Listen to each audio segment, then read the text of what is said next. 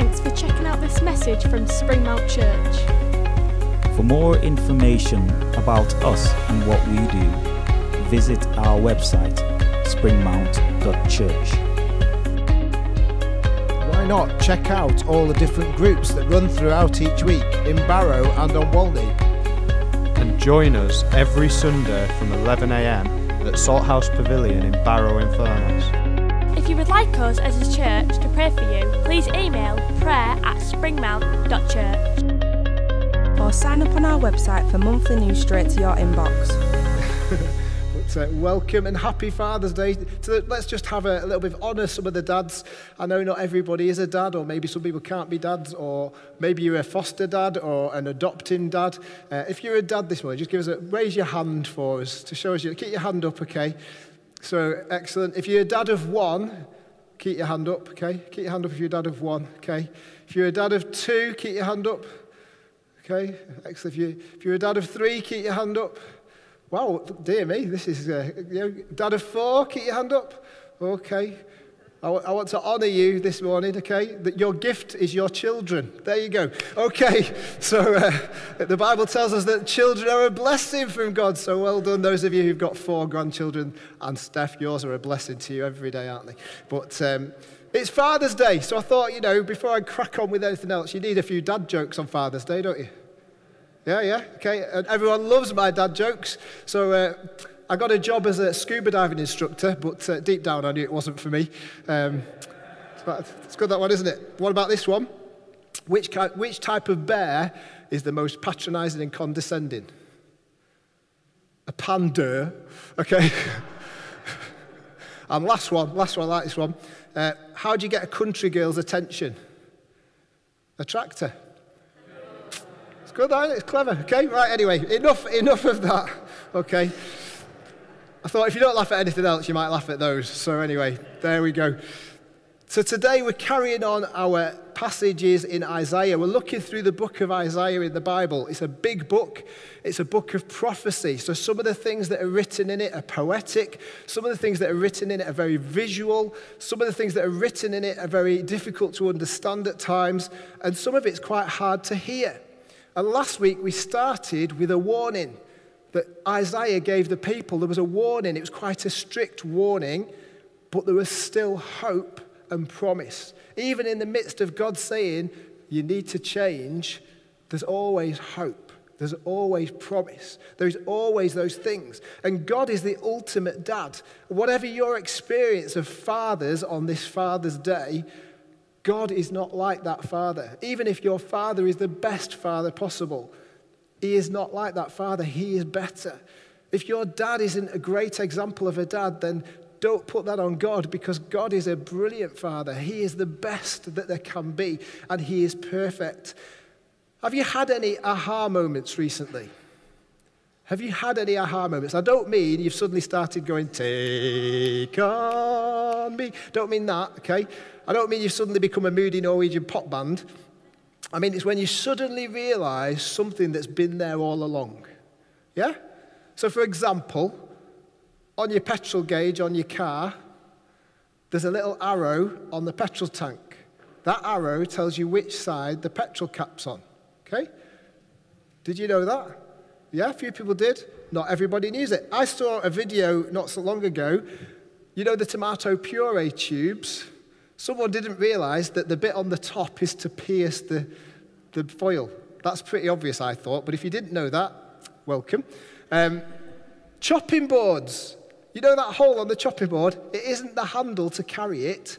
That's so you can scrape your things through it into your pan without it falling off the edges. Did you know that? Okay, so you chop your stuff and then you feed it through that little hole into your pan. Then you don't make a mess. All right, Joel, where are you? That's a tip, innit? It's good. Okay. Great at making enchiladas, but not great at tidying up after himself. But hey.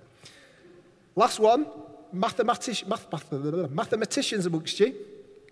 Do you know that percentages can be flipped around? So if someone said to you, what's 4% of 75? That sounds like a hard question, doesn't it? But 75% of 4 is 3. And that's the same answer. Just to prove it, what's 10% of 100? It's 100% of 10. Yeah? That's amazing, isn't it? I didn't quite know that until recently. So, have you had any aha moments? Because this morning, Isaiah, the prophet himself, has an aha moment. He has a light bulb moment. And we're going to start looking at it today because the first 5 chapters are full of warnings. They're full of harsh warnings. They're full of, you need to change. Judah and Jerusalem have gone wrong, and God is saying, this needs to change. The way you're living has to change. The things you're doing has to change. And if they don't change, it's not going to end well. And God is warning, just as a good dad would do. I explained that last week with some of our stories, but Isaiah 6, suddenly Isaiah himself has an aha moment. So Isaiah chapter 6, we're going to start off reading from verses 1 to 4. It says this: In the year that King Uzziah died, I saw the Lord high and exalted, seated on a throne, and the train of his robe filled the temple.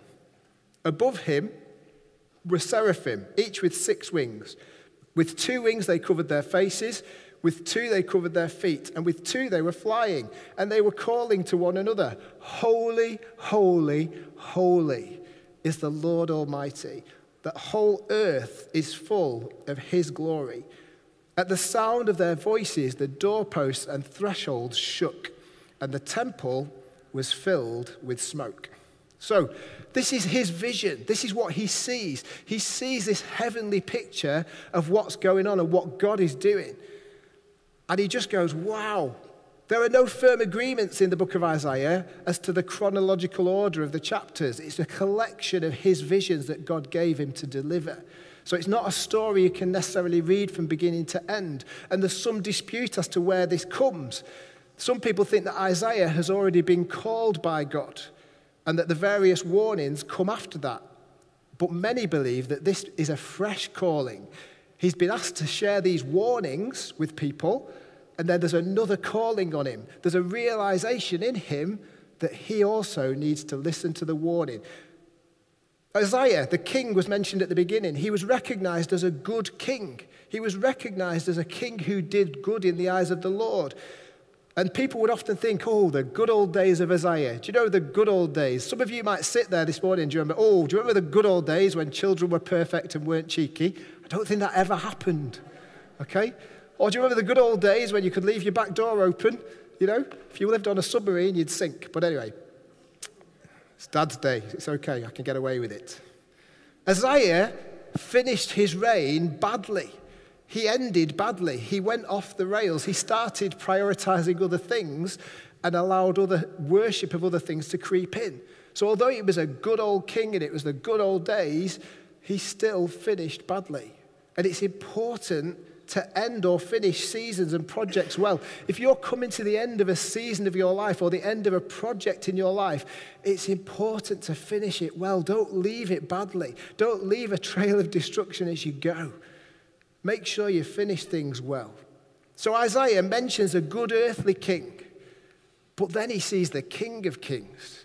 Then he sees somebody who's bigger, who's greater, who's better, who is amazing and is awesome, along with some angels with wings, which we're not going to go into massively today. We might look at that in house groups if you're part of a house group. But the main points to this picture that he sees is that God is great and God is glorious. That is the main thrust of it. The train of God's robe fills the temple. The temple was massive. And just the little bit of God's clothing or the Lord's clothing filled the temple. God is bigger than you could ever imagine. Don't try and make God as small as a human being or slightly bigger. God is massive.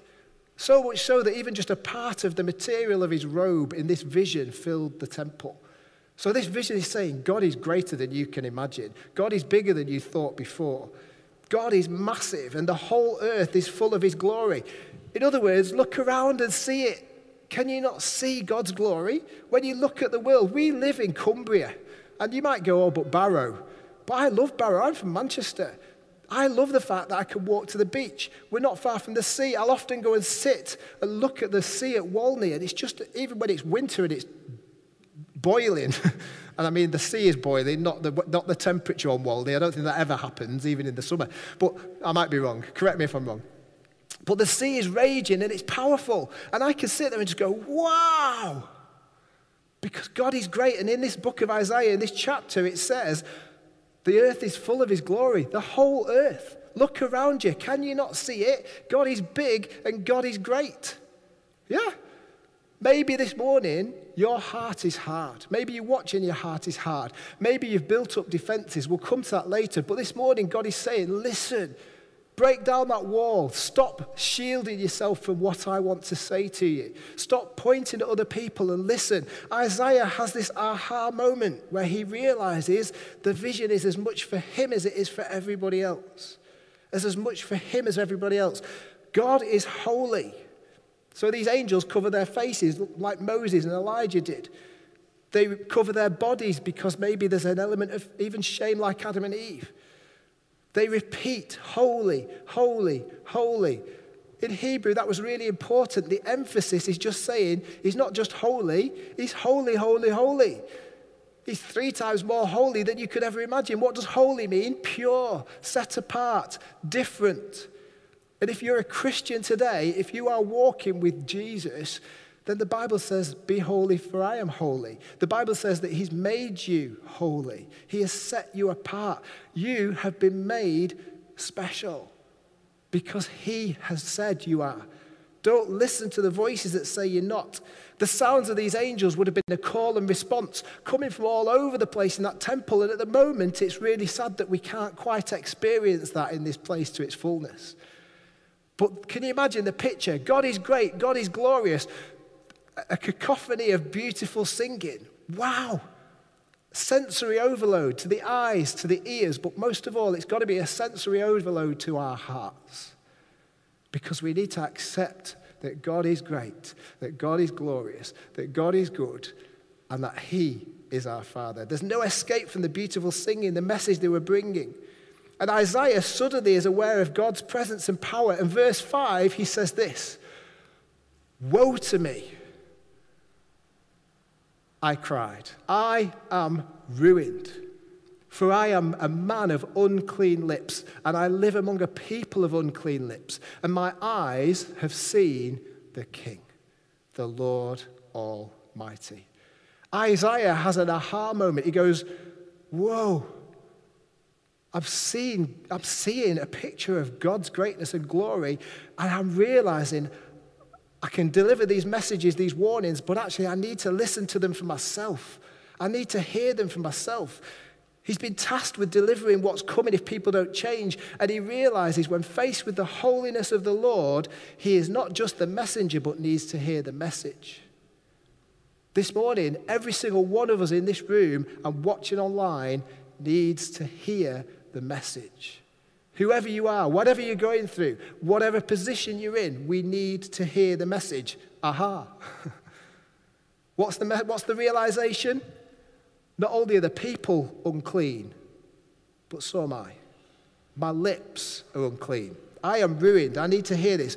What is God trying to get through to us today? What is God trying to get through to you and me? Because it might be different, but I believe God is trying to get something through to each one of us. And we can choose to accept it or we can build walls. Which are you? Which are you doing? What is he saying today? Because maybe it can be that aha moment for you, but the main message is this. Get ourselves sorted out. Get ourselves sorted out. Be holy as I am holy, says the Lord. We can't be perfect. Not one of us is expected to be perfect, but we can be holy by just accepting him as our Savior. Isaiah 6 then goes on to say this, verses 6 to 7. Then one of the seraphim flew to me with a live coal in his hand, which he had taken with tongs from the altar. With it, he touched my mouth and said, see, this has touched your lips. Your guilt is taken away and your sin atoned for. It's a bit weird, isn't it, all this? To our ears, we're not used to this. We don't understand some of this imagery. And it's a little bit strange. Angels flying around, getting coals and sticking them on his lips. But basically, this is what happens. A coal is taken from an altar, probably one of the altars, which was the altar of atonement. Atonement is literally made at one. So at one-ment, atonement, made right, made holy. So this coal is taken from that place that is a symbol of holiness, and it's placed on Isaiah's lips. And he's told, your sin's gone, you're clean, you're pure, it's dealt with. Strange, because my question would be this: why just the lips? Why just the lips? It reminded me a little bit of Matthew chapter 12, verses 34, that says, you brood of vipers, how can you who are evil say anything good? For the mouth speaks what the heart is full of. And again, that's Jesus' words. Again, Jesus in Matthew 15, verses 18. But the things that come out of a person's mouth come from their heart. So in other words, the symbol is, in dealing with his mouth, it was also dealing with his heart. Because what comes out of our mouths is what is stored up in our hearts. You know yourself, don't you? When you get a bit angry and it builds up and builds up and builds up, and then all of a sudden you go, whoa!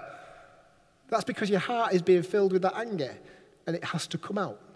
Maybe you're full of bitterness this morning. Maybe you've got resentment going on in your life. Maybe there's things that have happened to you that you're not happy with. All of us are in that situation. But don't let it fill your heart so it constantly overflows. Don't let rubbish water come out of your mouth when actually you can have the water of life. You can have the pure, fresh water that Jesus brought. It also reminded me of Jesus washing the disciples' feet. You remember that story?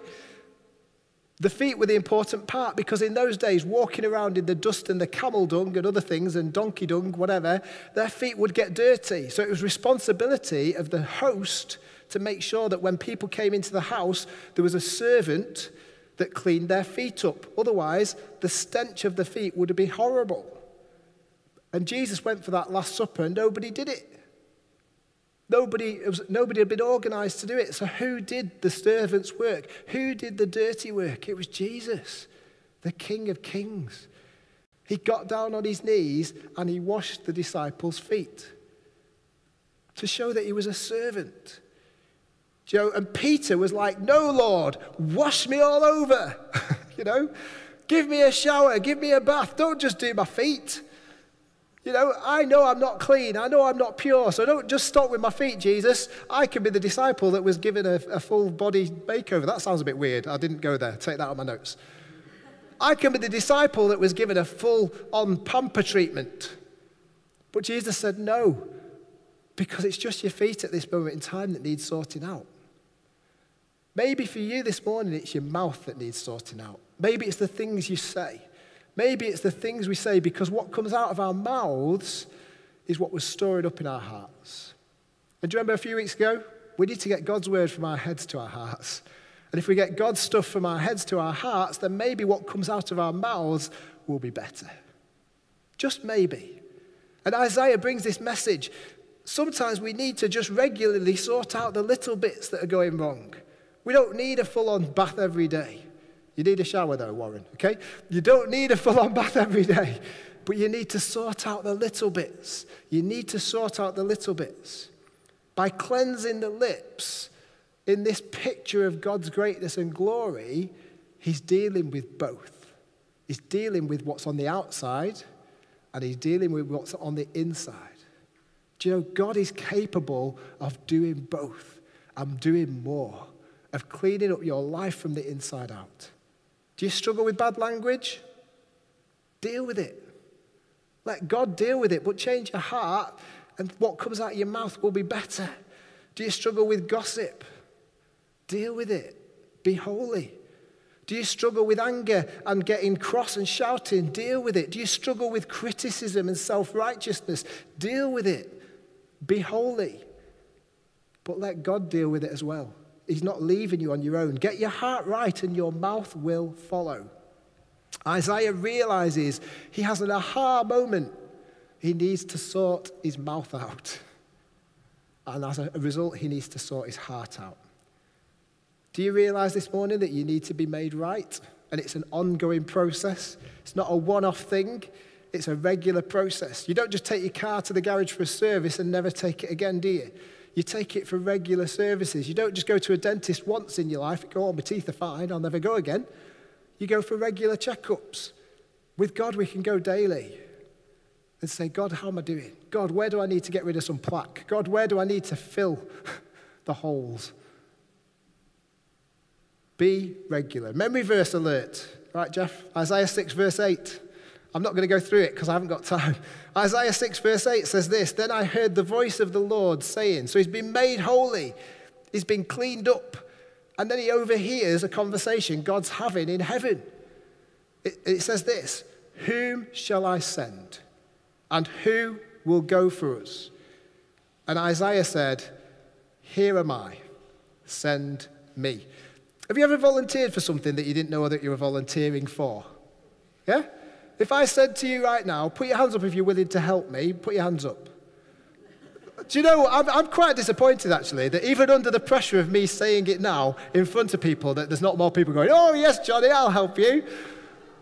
If you don't know what I'm asking you to do, then you're thinking, I'll wait. More information, please. Because Johnny, you might ask me to do something I really don't want to do. Isaiah doesn't care. He hears God say, who shall I send? He goes, me. He doesn't know where he's being sent. He doesn't know what he's being sent to do. He just goes, me, I'll do it. Why? Because at this moment, he's been cleaned up, he's been made holy, and he's ready to go, yes, God, thank you. I will do whatever it takes for you.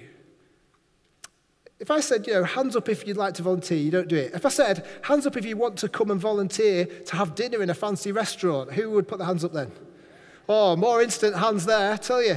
That ain't happening, okay? Because you didn't volunteer the first time. Hands up if you want to volunteer to come and empty Abbey Road in the next 2 weeks. Oh, well done, Jack, thank you. A few people, okay? What about hands up if you want to come and muck out a stable at Park Farm? Do you know, there's more people volunteering for that than before they knew what it was? I'll tell you, I'll give you numbers to Chloe later, and I'm sure she'll let you come and do that. But it's easier to volunteer and say yes when we know what we're getting into, isn't it? Yeah? Isaiah doesn't know what he's getting into. He doesn't know what for. He doesn't know the scope. He doesn't know for how long. He doesn't know the task at hand. But when God says, who will go, he goes, me. Here I am. Send me. Maybe we need a little bit of that coal touching our lips today. Maybe we need a bit of God's fire anointing us. Maybe we need a little bit more of that touch of God in our lives. And maybe we've allowed ourselves to become a little bit grubby so that we're thinking, actually, hold on a minute, there's a catch. Whereas maybe as we get closer to God and we realize the holiness of God and the perfect nature of God, and we realize that he's with us and he will do anything for us, that we're willing to go, yes, me. Because God, I'm on an adventure. I know it's better to be with you than not. I know it's better to go with you somewhere than go somewhere where you aren't. Isaiah goes, here I am. It's unusual for a calling in the Bible to be so non-specific. Moses was said, go to Egypt. And what did he do? Hold on a minute, I can't talk very well. I've got a bit of a stutter. I've got a bit of a speech impediment. Don't send me. Gideon, oh, go and fight this battle. Go and save Israel. Oh, I'm weak, I'm poor. So can you see, in the Bible, sometimes when it was a specific call from God to do something specific, there was all sorts of excuses. But when Isaiah is met with the holiness of God, he volunteers and says, I'll do whatever it takes, God, because you are holy, and I want to be holy with you. I want to be completely with you. Is that our attitude? Well, we need it to be. We need to say, God, make me change. What's the call on you today? Isaiah realizes his problem. He gets it dealt with. Then his ears, once his problem is dealt with, his ears are open to hear God say, I need you. And he is willing to say yes, yes, yes. How are we doing so far today? Have we realized we need to be cleaned up? We need to get sorted? We need to have little checks to make sure that we're on board? Have we realized we need our mouths cleaning up? And have we realized that we need God to deal with it? Are we willing to say, here I am, no matter where God calls you to be, no matter what it is? Are we willing to say, here I am willing to be your person? The chapter ends with some very difficult verses that Jesus himself quotes. Verse 9 to 10 says this, He said, go and tell this people, this is God speaking to Isaiah, go and tell this people, be ever hearing but never understanding, be ever seeing but never perceiving. Make the heart of this people calloused, make their ears dull and close their eyes, otherwise they might see with their eyes, hear with their ears, understand with their hearts, and turn and be healed. Weird, again. It sounds like God's made his mind up that no matter what Isaiah says, the people just aren't going to listen. But actually, it's not God that's hardening the hearts here. It's actually us. It's because as God's message comes to us, and this morning, maybe I've said, you need to clean your mouth up, and some of you have gone, yes. Yes. If you only knew, Johnny, this morning what I'd said to the cat. And maybe this morning you know that you've got an issue with bad language or with gossip or with criticism or with all those things. Maybe you know that. And do you know what we tend to do? We can accept it and go, I need to change. And we can soften and soften and soften. And we can allow God to give more of his grace, give more of his love, give more of his power. But do you know, the other thing that happens is this. We get a little bit challenged and we go, I'm not having that. There's nothing wrong with how I speak to these people. There's nothing wrong with what I say. And what we do is we start to build a brick wall. And we start to build a defense that goes, I'm not allowing God to say, come on, Johnny, you need to change. I'm not allowing God to do that because it makes me feel a bit, ugh. But I know that it's for the best. So this morning, are you accepting it? Or actually, as the call keeps coming, are you raising your defenses higher and higher and higher so God can't get through? Because those are the two options. And I guarantee it this morning that if you are somebody who's stuck in a miserable place, some of it will be because of the defenses you've built up. Some of it's because you've stopped letting God get through. Some of it's because you've stopped allowing his holiness to have an impact on you. Have we built our defenses to God's message so high that we are ignoring the call to change? Because that's what I believe it's saying. Fancy that. Isaiah says, yes, here I am, send me. And God says, I want you to go and preach to this people, but I'm telling you now, no matter how much you preach, not one of them is going to change. That's encouraging, isn't it? You know, it's like being told, go and do this, but actually it'll serve no purpose whatsoever. Do you know why? God knows what people are going to decide. God knows what you in your heart will eventually do because he's the beginning and the end and the middle. So today, will you accept his word? I want to finish because the message finishes with a landscape that has been ruined and ravaged. This warning comes with a promise that's not very nice. It says, because you're not going to change, things are going to destroy. You're going to end up in exile. You're going to lose that place where you were promised. You're going to end up being moved out of there, and you're going to end up with fire ravaging everywhere. I've got some pictures.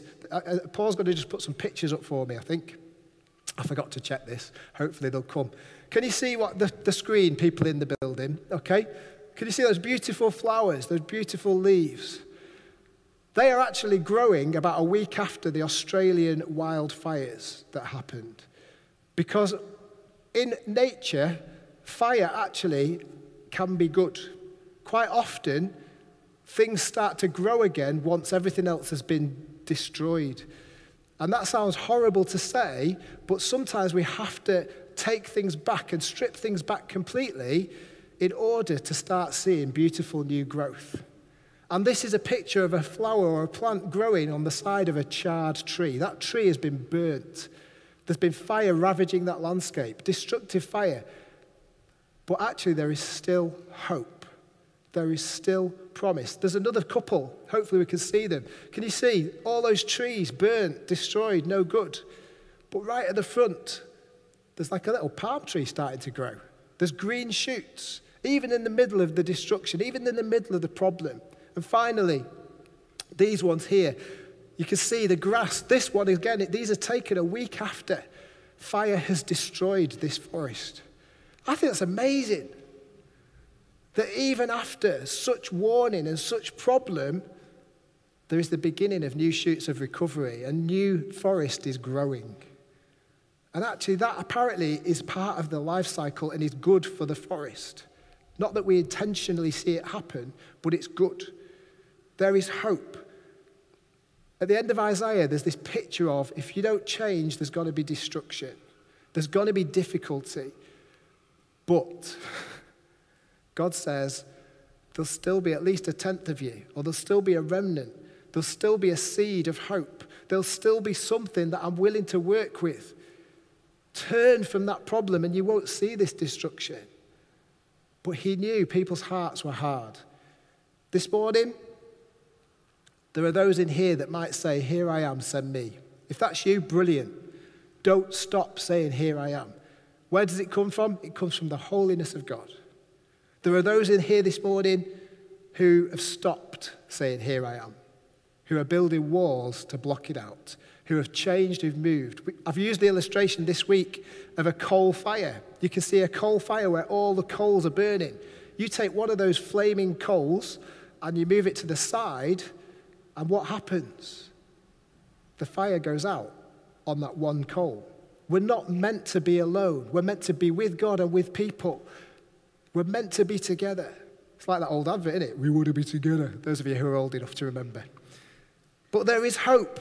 In the forest where there's fire, there's hope. At the end of Isaiah, there is hope that no matter what, God will still be with us. He will be there if we turn. So this morning, I finish with this. God says, be holy. Maybe that starts by sorting out our mouths. And if we sort our hearts out, then our mouths will follow. If we sort our hearts out, our mouths will follow. Maybe this morning God is saying, you need to start volunteering for me. You don't need to ask me what, where, when, and how. You just need to say, God, I am willing. I will do whatever it takes so long as I'm on the journey with you. And finally, there are some in here and there's some watching online who your hearts are hard. You've become hardened to the message. You've become hardened to the love of God. You've become hardened to the love of people. You've become hardened to the prompts that God is regularly giving you to stop, to turn, to change. Well, God says today, I can take that heart of stone and I can replace it with a soft heart, a heart of flesh, a heart that says, here I am. Do you know Jesus said for you, here I am. He said, here I am. I'll be the sacrifice. I'll do whatever it takes for you. Are we willing to be holy, to be set apart? Because if we are, he'll use us. Have you had an aha moment where you realize you need to get it sorted? Don't delay. Don't let others stop you. Sort out your life with God, and things will be full of hope. Let's pray. Father God, I pray this morning on this Father's Day that we will be more and more aware of the Father heart of you. Father, let us know that you as God are holy. Father, I thank you for this picture that Isaiah saw of heaven that says you are great, you are glorious, you are awesome. And Father, I thank you for the warnings, because the warnings are because you care. You discipline the ones you love like a father would do. Father God, I thank you for the messages that say, turn, change, come back, repent. So Father, this morning in this place, I ask that you're challenging hearts and that people will not build up their walls and their defenses, but that people will accept your word, that people will accept your love, and that people will get rid of the rubbish that clogs up the arteries and will say, no more. I want to be holy because God says I am. I want to be holy because he's made me holy. And as a result, I will know contentment. I will know peace. I will know love. I will know joy. Father God, help us to stop fighting against you and help us to journey with you. In Jesus' name, amen.